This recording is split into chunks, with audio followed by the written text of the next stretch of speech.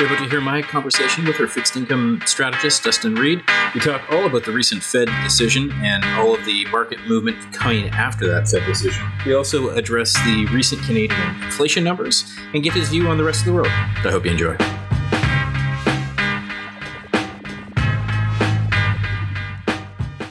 This podcast is for informational purposes only. Information relating to investment approaches or individual investments should not be construed as advice or endorsement. Listeners should seek professional advice for their situation.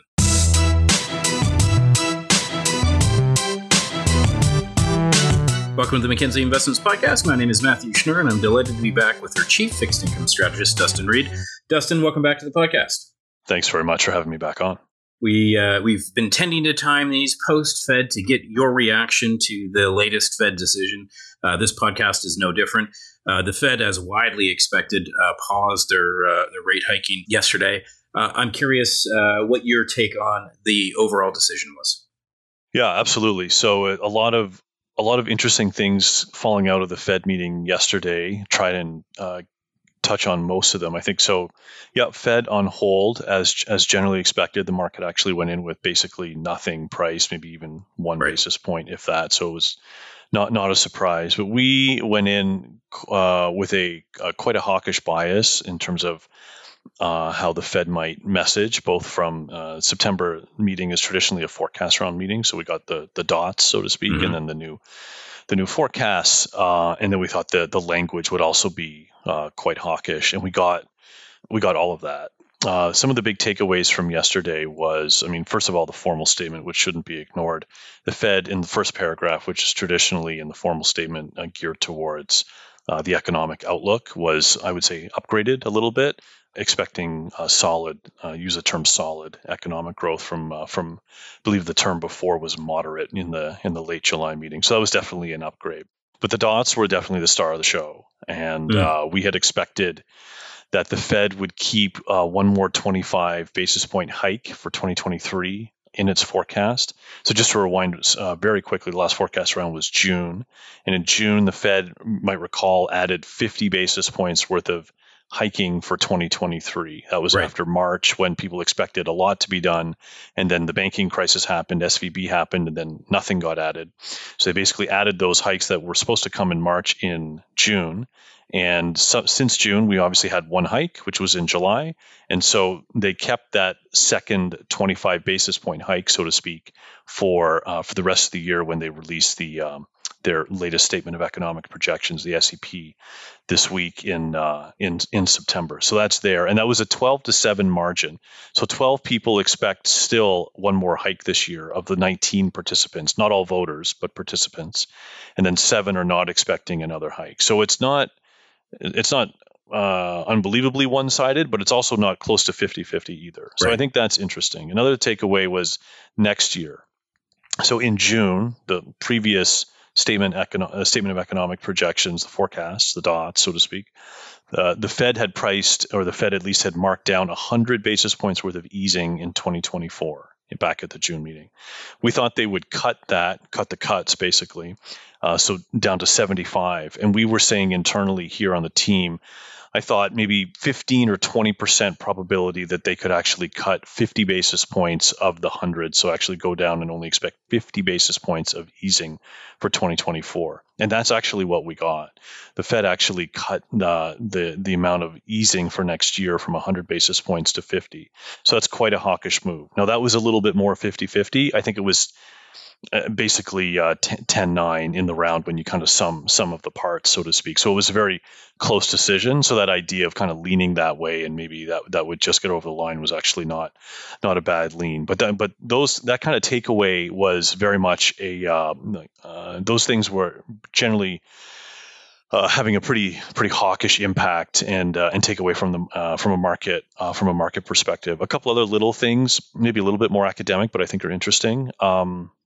the September forecast round, which obviously we've just had, is traditionally the month where they add the next out year of the forecast period. So this, like just now, we got the first look at their expectations. It sounds like a long way, and it is a long way for 2026. So they added the 2026 year, and I'm only getting into it because the Fed's long run estimate of where rates should be, Fed funds target should be, is still, even over the estimate of the whole forecast period, below where they expect Fed funds to be through 2026. So said in a more efficient way, they expect to keep rates higher than the long run rate for the duration of the forecast period through 2026. And not only that, someone else was saying, I didn't actually figure it out myself, but the 2026 estimate, which will change many, many, many times, and we'll chat about that many, many times. Sure. But as it sits right now, the 2026 estimate is about 40 basis points over where the long one rate is. And that's interesting because that's the biggest gap higher since at least 2015. And so that, I think, kind of just, again, that's a little bit more academic, but what does that tell you, right? That tells you, okay, the Fed is really thinking about higher for longer. I mean, really thinking about higher for longer. Take what I said about the 23 dot staying in, taking away easing for 2024, and then where it sees the profile of easing for the next part of the cycle, not even getting to the long run rate. So that tells you that the Fed is clearly concerned about structural inflation, which has been a key theme for us, and we've talked about it a lot on these podcasts. For a long time. And the Fed is very much concerned about that. And when you look at the unemployment rate, although it's clearly higher off the back of a very low starting point, a very strong labor market, it's not moving significantly higher. So I think the Fed is very concerned around an economy that's operating at a very, very high capacity, whether you look at it from an unemployment side, labor side, an inflation side, and the growth side, where the Fed was clearly offside back in March and June with its growth forecast for this year in particular, and has now come to the table with really a proper growth estimate. I mean, it's September, so it's a little bit late in the game, but we're clearly seeing that higher for longer narrative come through in the estimates, whether you look at the formal statement, the dots, or kind of the inflation estimates, the growth estimates, or obviously the unemployment estimates. Just you've prompted two questions for me. One sort of the shorter term in nature, one a little longer term in nature. Let's start with the shorter term. Sure. It sounds like everything the Fed is laying out leads them to believe very robust growth, probably avoiding a recession if you take in the higher for longer narrative and revised economic outlook. Is that your take on it? Or? Yeah, yes and no. Yeah, I agree. Yes. First of all, that's what the numbers would suggest for sure.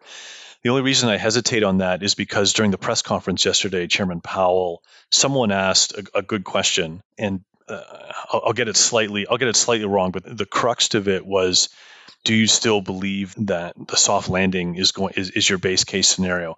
And he essentially said, I wouldn't necessarily say that soft landing is our base case. So I don't, not to confuse it a bit more, not to say that they're not looking for a base case, that they're not looking for a soft landing as a base case anymore.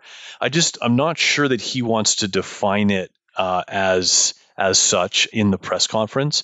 So I don't necessarily think that they've moved off it, but at the same time, that caught, I think, a lot of people by surprise because he clearly had been a little bit more boisterous around the soft landing scenario. But I think the numbers would suggest, when you look at the unemployment number expectations and you look at where they think Fed funds needs to go over the next couple of years, it would clearly, to take kind of say it the other way, just from a language perspective, it would not suggest that they are expecting a hard landing. Let's put it that way.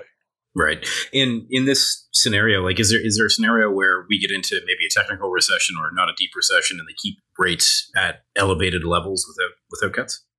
It's always possible. We'll have to see how it goes. I mean, clearly, where they are around inflation is going to, how the inflation numbers come in are going to be the determinant of that, right? And we're seeing it a little bit in Europe with kind of the stagflationary story becoming more and more of a, not only a thematic, but a realization. And this goes back to my, there are probably three camps inside every central bank. There will be the hawks that'll say lower inflation at any cost, probably lower growth as a result. There'll be the doves that'll say we're okay leaving inflation a little bit higher because we don't want to necessarily cause that economic malaise. And there'll be obviously a group somewhat in the middle. So I think it remains to be seen. I mean, my view is that I think we're past the peak in inflation, and the oil story is significant here if you want to talk about that. But I think we're past the peak in inflation. But this idea that we had, May 21 was this narrative around leveling up in terms of inflation, and then late 21, early 22 moving to from level up to sticky, and then late 22 from sticky to structural. And I think we're in that now. It's very tough for me to see inflation come back down to 2%. That said, I don't think it's going to be ripping at 4 or 5. I think that I think a 3 handle, whether it's low 3s or high 3s, is there. And I think I go through all that because I think with a 3.5 level on inflation, it doesn't necessarily mean that you have to do a lot more to cause significant economic malaise. So we'll have to see how the consumer holds up and just kind of where we are within the 3s, if it's a high 3s or a low 3s, because I think that makes a difference. That's a perfect summary. Turning to the sort of longer term question that I had, you referenced the 2026 dots being 40 basis points higher than the long term. Yeah. I guess they can get to the long term rate one of two ways. They can continue to have interest rates cuts to get them to their current long term, or of course they can change their long term projection, the so-called R star. Right. Is that on the table? Like, do you think that there's a bias here that we could see the long term projections ratchet up over the coming year? Yeah, no, it's a great question. The answer is definitely yes. If it comes higher, it's probably going to be a slow move higher. It's probably not going to gap higher. And kind of going into Jackson Hole, there was a week or 10 days where that was definitely the market buzz, given the topic of Jackson Hole. Okay, wow, Powell's going to drop some decision that seems to suggest that they're going to be raising the long-term rate. That didn't happen. But what we did see for at least the second consecutive meeting here, at least forecast meeting, we saw it in June, we saw it this week for the September forecast round, is that what's called the central tendency for the long-term rate continues to edge higher. So that basically means that you're seeing a few people move their long-term estimate higher on the margin, but when you take it as an average of 19, it's not enough to move the average from a step function perspective.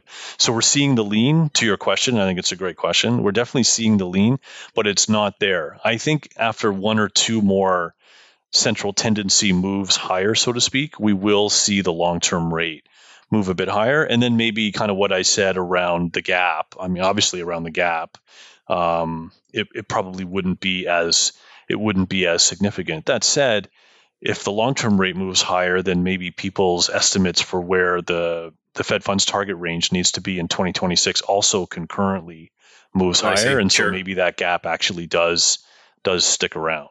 But yeah, it's an interesting discussion, and it all kind of feeds back, obviously, to, what does it mean for markets? How do you make money off it? And the general, the 1-2 sentence synopsis is it probably means that long end yields need to be a little bit higher, and then from a risk perspective, from a valuation perspective, obviously, when you're looking at that risk free rate is higher when you're doing equity valuations, etc. Well, let's segue to that and talk about the immediate market reaction to events of the Fed yesterday. What's happened and what are you expecting over the, call it, short to medium term? So we've seen yields higher, primarily in my markets, right? So Treasury yields are higher, and they've been moving higher anyway. So it added to the narrative, which is interesting, right? Because you would expect there's a decent probability of fading the recent move higher in yields for anything, but the Fed was perceived to be so hawkish that you continue to see a move higher in yields, even given the recent momentum. I think that says something. So we've seen cyclical highs here in 10-year bonds, 10-year treasuries, and the same for 30-year treasuries, and frankly the same pretty much all across the curve. And not only are we seeing it in the nominal curve, we're also seeing it in the real curve, i.e. the TIPS curve, Treasury Inflation Protected Securities curve.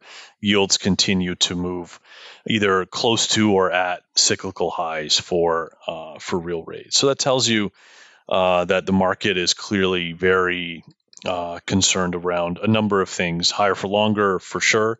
There's also this fiscal issuance supply theme that we've been very, very focused on the team for the last 4 or 5 plus weeks that I think maybe isn't as big a driver now, but has clearly been driving and was much more of a driver, I would say a month ago. And we're seeing obviously risk, at least as we record the podcast here today.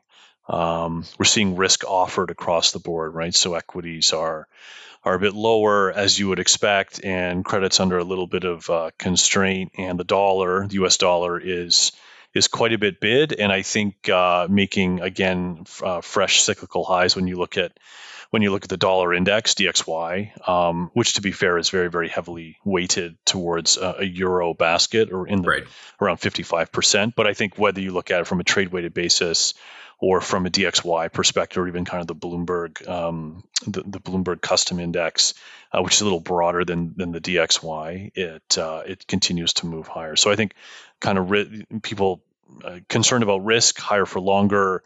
Is that going to make a risk of a recession more prominent and sooner?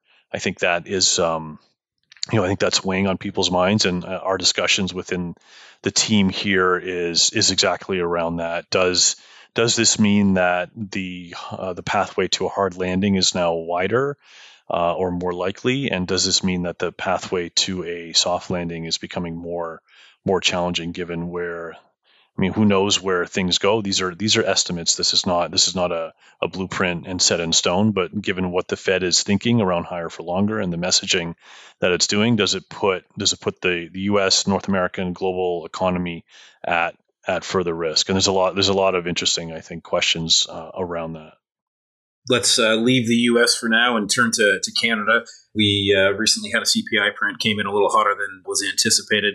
What did you make of that CPI print, and what do you think the ramifications are?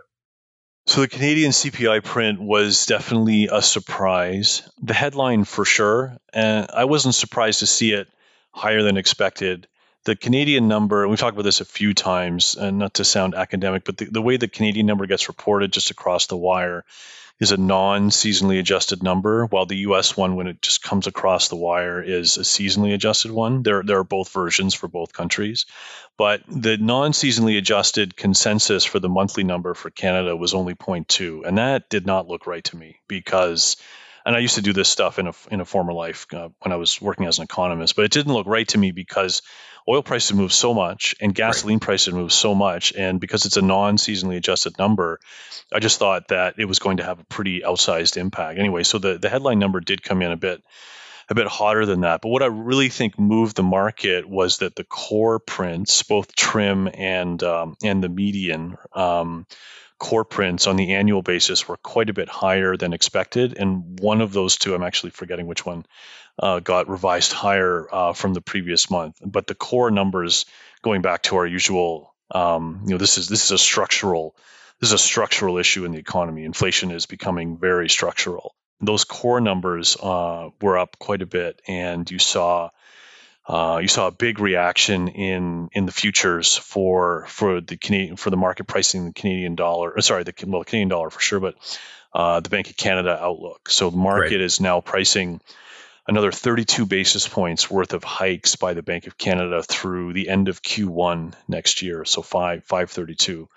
Core the Bank of Canada rates 5%. Of course, the current Fed funds target range is 5.25 to 5.5. The Fed targets a range, and Canada broadly targets more of a point estimate. So the market's pricing about 5.32, at least last time I looked, through the end of March of 24, and that was the big. And we also saw a big move in Canadian dollar stronger appreciation. So dollar Canada lower. Through 134, and obviously the front end of the whole curve really of the Canadian curve moved higher. The front end obviously worked to price that. as well. So that was pretty big. That was pretty significant. Pretty significant move, I think, on the Canada side. We're having a lot of discussions, I think, internally around whether Canada can go one more or not. The market continues to. It's a little different now. I didn't really get into a lot of pricing from the last question, but on the Canada side, the market is really not pricing a lot of easing for 2024, which, given what everybody knows, the housing market here, variable rate mortgages, the reset risk, Sure. all that risk. Obviously, it's higher beta economy with respect to housing compared to the U.S. The average household debt level is still quite a bit higher than the U.S. U.S. household generally delevered after 07, 08, 09. We did not. In fact, we increased. But that all said, the market is still pricing in, even with yesterday's Fed move, less easing by the Bank of Canada for 2024 than the Fed. And we find that, and a lot of people I speak to on the street, whether it's people in Canada or people that watch Canada internationally in New York or otherwise, find that a bit curious. Sure. So we're looking for opportunities to take advantage of that and potentially fade that. So, I mean, and the markets come in a fair bit here on. So when you look at kind of peak to end of 24 pricing for the Fed, the market was at one point this month, I think on the first of the month, which I think was a Friday, the market was pricing 120 basis points worth of easing by the Fed. And then after yesterday, that actually halved down to about 60, 62 basis points. But the Bank of Canada equivalent is probably around 35 or 40 basis points worth of easing from the peak through the end of next year. So even though it's come in a lot, it's interesting that it hasn't necessarily gone. It's gone a way that maybe a lot of people wouldn't have expected, where the Fed pricing's come in as opposed to the Bank of Canada pricing getting, pricing in more easing. At some point, I think that the Bank of Canada, the market will start pricing Bank of Canada more easing. And that's where I think the big takeaway is from the CPI data. And when you look at the data, a lot of it was energy. You had Deputy Governor Kazeki from the bank of a handful of hours later, 4, 5, 6 hours later, talk about the volatility in month-to-month rates, which seemed to suggest that the bank might look through the relatively hot inflation print. Obviously, if it sticks around there for a while, it may not. Right. But the initial kind of feedback or pushback from the bank, so to speak, was that obviously it's watching it, and if it remains elevated, it will need to do something. But my impression in the prepared remarks and her Q&A remarks were that the bank was not overly fussed about it. But let's see how core inflation in Canada continues to grind. But basically at around 4%, and it's pretty structural. And again, similar to the U.S., it's a higher for longer story here at a minimum. And I think that the bank's going to be holding rates for a while, but my concern is that once the bank starts to ease, it's not going to be tweaking by 25. It's going to be cutting by 50s or more, because consumption is going to be really gapping lower, probably because of household balance sheets and the state of the housing market. Wonderful context on Canada, something to pay attention to, and I suspect something that you'll come back to when we talk about how you're positioning portfolios. Before we get there, though, let's go outside of North America. Bank of England had a meeting this morning, and I'm just curious in general about your views on sort of rest of world and what the Fed action and what is happening in North America and how that impacts the rest of the world. Sure. Yeah. There's so much to watch. There's so many interesting things going on in the macro space. And we obviously try and watch that and take advantage of that throughout a lot of our fixed income portfolios, whether it's the UK or Japan or continental Europe or emerging markets. And there's many things within emerging markets. So there's lots of interesting things. There's lots of interesting things to play for. We could talk for an hour just on that question alone, but kind of the shorter podcast answer, I guess, is yes, Bank of England, which we spent some time on, and we have some positions on, but it's not a core holding for us. Okay. But banks somewhat surprised the market and held rates this morning. It was a close vote, 5-4, and we know what the votes are, like the Fed, but unlike the Bank of Canada, we know what the votes are. And it's interesting, the inflation data, although still notionally very, very high in the UK, have come off a lot from very, very low double digits, just over 10% to under 7%, which is still, again, very, very high, but it's Sure. come off a lot on an annual basis. And at some point in August, the meeting today was actually significantly priced for 50 basis points. And then slowly over the past 4, 5, 6 weeks, that number came out, and then it was more a 25 decision. And then just as the day before the meeting, it basically got to 50-50 whether they were going to do 25 or anything at all. So they ended up doing nothing. I don't think it's necessarily the end of the Bank of England cycle. And we've seen a lot of banks globally here, U.S., ECB, not continental Europe per se, but a number of central banks kind of go to this every other skip meeting. New Zealand is essentially done, probably, although they may come back for a little bit more. Australia has been kind of in and out. Switzerland held today, which was kind of a surprise. So we're getting to this point. We're in it now. We're in this point where every central bank is not, I don't want to say doing its own thing, but it's different. You can't look at everything and say, okay, rates are clearly going higher. It's only a question of delta, like how quickly are they going to go? Right. Now we're seeing this inflection point where some are still keeping one on the table or two, some are done, some are easing. And it's very much this is the market we were expecting earlier this year to emerge, where you're going to see these opportunities, around the globe. We have a Bank of Japan meeting tonight, so I won't spend a lot of time on it for this podcast because I don't want it to be stale. But the bank is clearly moving towards the Bank of Japan is clearly moving towards a period of not only, I would say, tweaking its yield curve control policy and letting yields move higher, but also moving closer to hiking rates and getting away from what is still a negative deposit rate policy rate in Japan, minus 10 basis points, and that's moved up, I think, quite a bit. Since even our last podcast with some of the governor's discussion via domestic sources, that seem to suggest that even by January of next year, we'll see an increase in the Bank of Japan's policy rate. In Europe, continental Europe, the ECB is probably at or very close to at the peak of its cycle. We had been expecting the bank to hold rates, but then come back in October. They surprised us and a number of people in the market by actually hiking in September, and then essentially saying that it's done. Although a number of hawks have come back out subsequently and keeping one more in play, but the ECB has come back, and so we've seen a lot of different moves here. And then kind of on the EM side, Brazil is very actively engaging in an easing cycle. It's been one of our favorite trades, not only for global and unconstrained, but for other portfolios, having a little bit of Brazil risk on receiving or buying Brazil. We talked about it late in, I guess probably early Q2, April or May, when we started receiving or buying very high yielding nominal and real local market debt in particularly Latin America, Brazil and Max. And that's a trade that we still like. And Brazil cut this week by 50 as expected. The second easing in its cycle. I expect it to cut at least twice more this year by 100 basis points in total. And the swaps market has pricing for early next year as well.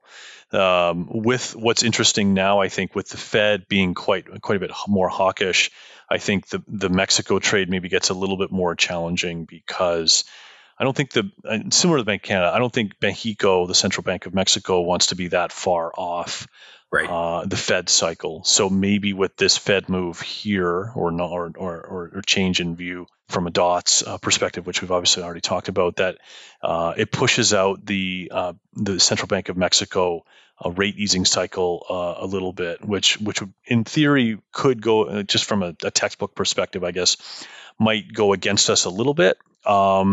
Although I think the yield capture in Mexico and the local markets and the M Bono market is so captivating that the carry story there is still, it's an overwhelming driver in terms of being able to receive rates at that level and being invested in a currency that I think is going to still broadly outperform unless we have a massive risk-off event. So I mean, that's just a handful of kind of around the world things that we're watching. We're watching other things too, obviously, but those are some of the more interesting ones that that we're focusing on. Two quick questions, and then we'll get into what you're doing in the portfolio. Mm-hmm. For the Brazilian exposure, what are you doing with currency? So we generally, not always, but we generally leave the local market exposure open. We generally don't hedge it. The MEX, we did hedge it a little bit, but the Brazil trade when we went in Q2 of this year, so you're buying the local currency. You're buying the local currency paper, so you're buying Brazilian sovereign debt in Brazilian real. So you own the currency, the Brazilian real, and we generally don't hedge it. We did not in this case. Yeah, and that's generally how the global team, Constantine in particular, since he's built up the global side, has generally traded it. If we, it's not always the case, but if you generally like the sovereign paper, you generally like the currency as well. And then one thing that kind of tangential to that I think is really important. We've mentioned it before, but I think it's important particularly for Canadian investors. We obviously sit here in Canada, right? And our base currency, our performance currency is in Canadian dollars, right? And obviously the global benchmark for a lot of these things is, okay, what's happening with dollar Brazil, US dollar max, right? US dollar anything. But we and I need to catch myself on this too, having worked for a long time in the States. It's Canada, Brazil, right? It's Canada max. How are those currency crosses going to perform? Because it's a bit of a different ball of wax. And totally, sure. The Canadian dollar, as my view on Canadian dollars, whatever your view is on risk, that should be generally your view on the Canadian dollar, right? If you think that risk is going to sell off and you probably want to be short Canadian dollars, and the risk is going to generally do well, you probably want to be long. I mean, there's more to it than that, obviously rate spreads and oil and whatever, but risk at the top of the dashboard, so to speak. And why I go through all that and why I think it's important is because if risk materially sells off, let's just say it does. I'm not saying it will, but let's just say it does. Risk materially sells off. I would expect the Canadian dollar to sell off. I would also expect Brazil to sell off against the US dollar. But I would expect Brazil to sell off more than I would the Canadian dollar. But what happens when you're sitting here in Canada using Canadian dollar as a home currency or as the reporting currency is that you kind of have a natural hedge against those EM currencies because it behaves in the same way. If you were sitting in the US and you had a massive risk-off event and you owned, let's say, Brazilian local paper and you weren't hedged in Brazilian, real, you own the real, you would be owning an asset that would be falling significantly and worth less when you tried to convert it back to US dollars.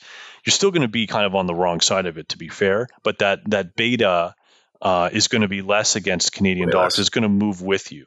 So I think that's an interesting thing for Canadian investors to always keep in mind. And I, having come back here a few years ago from living in the US, I find that a lot of Canadian investors are underweighted EM investments. And I think you should obviously invest it based on kind of your cyclical dynamics and asset allocation beliefs and all those things, as people do and we do.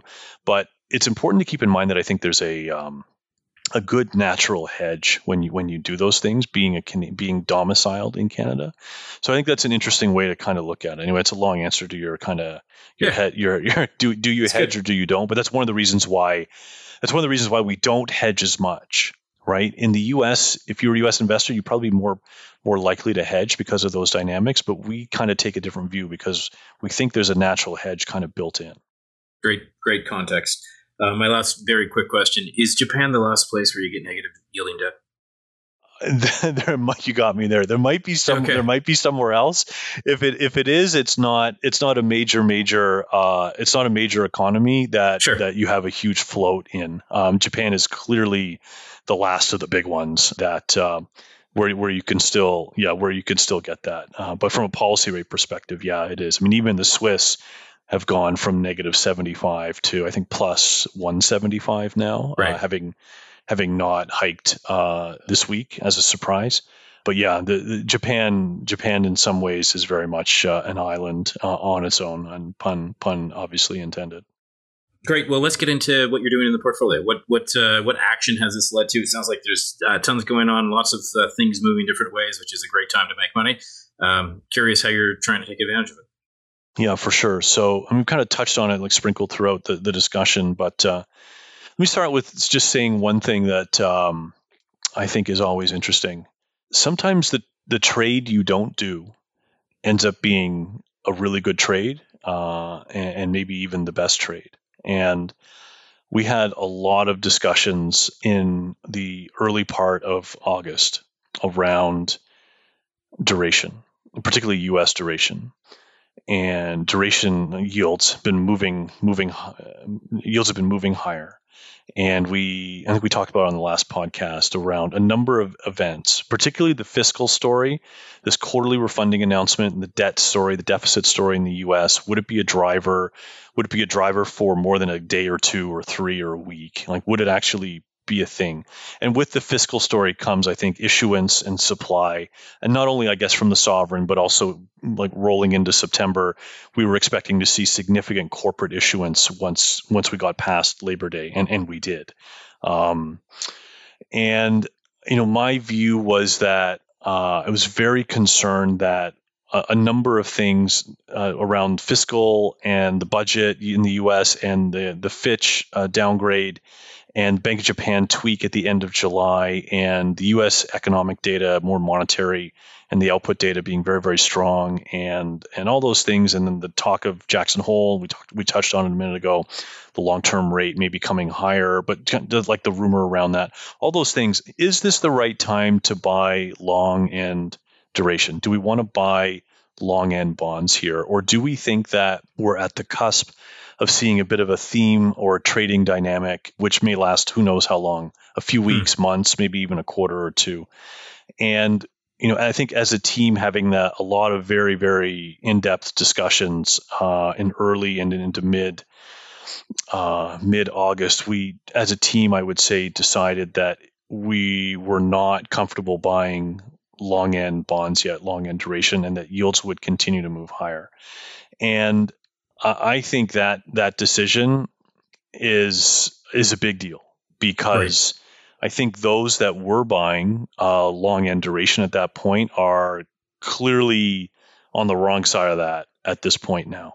And so not having done that, so to speak, I think it's great. I think it's great for our investors that we haven't done that, and that we didn't do that, and we're still having that discussion. I could just before this podcast, we just had an hour and a half discussion.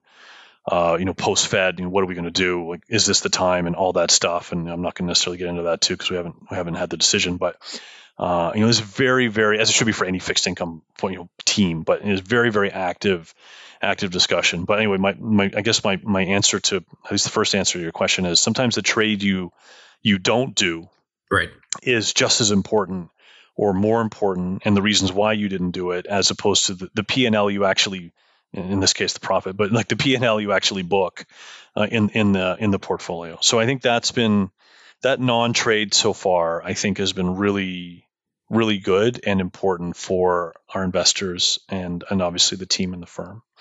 I think other things that we do have on, in the book that are interesting.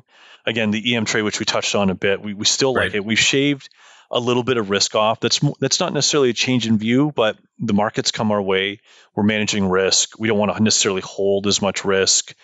So we're kind of right-sizing the trades across the portfolios, whether it's in some of our more core plus neighbor portfolios, or whether it's unconstrained or global. But we still like receiving or buying or holding, being long, so to speak, the Brazil real debt, Mexico, and we still have some South Africa as well. Those are kind of our big three EM plays. The Japan trade, and we'll see a little bit more tonight, so I won't spend a huge amount of time on it, but we're still in the Japan trade. We had a good run since the July Bank of Japan meeting, and we'll see what we get here in the next little bit. But as Constantine would say, and I would say it as well, where are you confident in the next 50 basis points of 10-year yields rising from here? And Japan would be at the top, or very close to the top of the list. And I think a lot of people on the team, if not almost everybody on the team, is very comfortable holding that risk. So from a macro perspective, that's the case. On the Canada side, it's interesting. There's been a very big gap between long end US, 30-year US, and 30-year Canada. And I think part of that, maybe not all of it, but part of it can be explained more by flows than fundamentals. And what I mean by that is I think the demand for long 30-year paper in Canada is a little bit different than in the US because the pension funds here want to match their assets and their liabilities. And because the size of the market, the size of the Canadian market is quite a bit lower than or smaller than it is in the US, sure, that I don't want to say at any price, but basically buying that duration at almost any price for the big pension funds and others, anyone that's got a pension plan, especially a defined benefit plan, that synthetic demand, maybe even not even synthetic demand, but that demand for paper keeps prices higher, yields lower in the long end of Canada more than in the US. And I think that, clearly there's pension demand for US paper. I'm not saying there isn't, but I'm saying that the demand as a percentage of the size of the market in Canada versus the US is having an outsized impact on Canadian yields versus the US. And that's why this gap has opened up between Canadian 30-year yields are quite a bit lower than US yields. And again, that's, I think, a function of just flows and demand. And so anyway, back to the question, is it time to maybe fade that gap? And we're having a lot of discussions around that. We've been long some Canada duration, long end duration for a bit, and we've shaved a little bit of that. But I think that's an interesting discussion point here as we kind of move into the next phase of the cycle. Can that gap keep going? So there are a lot of other things to talk about. We continue to be relatively overweight tips, in particular, linkers as a broad global asset class, but tips, the U.S. U.S. Treasury inflation protected securities, because we think inflation sticky, higher for longer, that sort of thing, and that's been that yield is obviously a big capture. But those are some of the things I think we've been focused on more from a macro perspective. Dustin, I want to thank you for running through all of this. It's been a really fascinating conversation.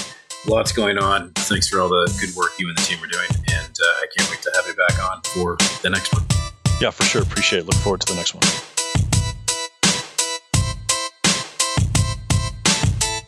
The content of this podcast, including facts, views, opinions, and recommendations, is not to be used or construed as investment advice and is not an offer or an invitation to buy or sell any security. The content of this podcast should not be relied upon for any purposes, and Mackenzie Financial Corporation is not responsible for any reliance upon it. This podcast includes forward-looking information that reflects our current expectations or forecasts of future events. Forward-looking information is subject to risks, uncertainties, and assumptions that could cause actual results to differ materially from those expressed herein. Our views are subject to change based on market conditions. Commissions, trailing commissions, management fees, and expenses may be associated with mutual fund investments. Please read the fund facts and prospectus before investing.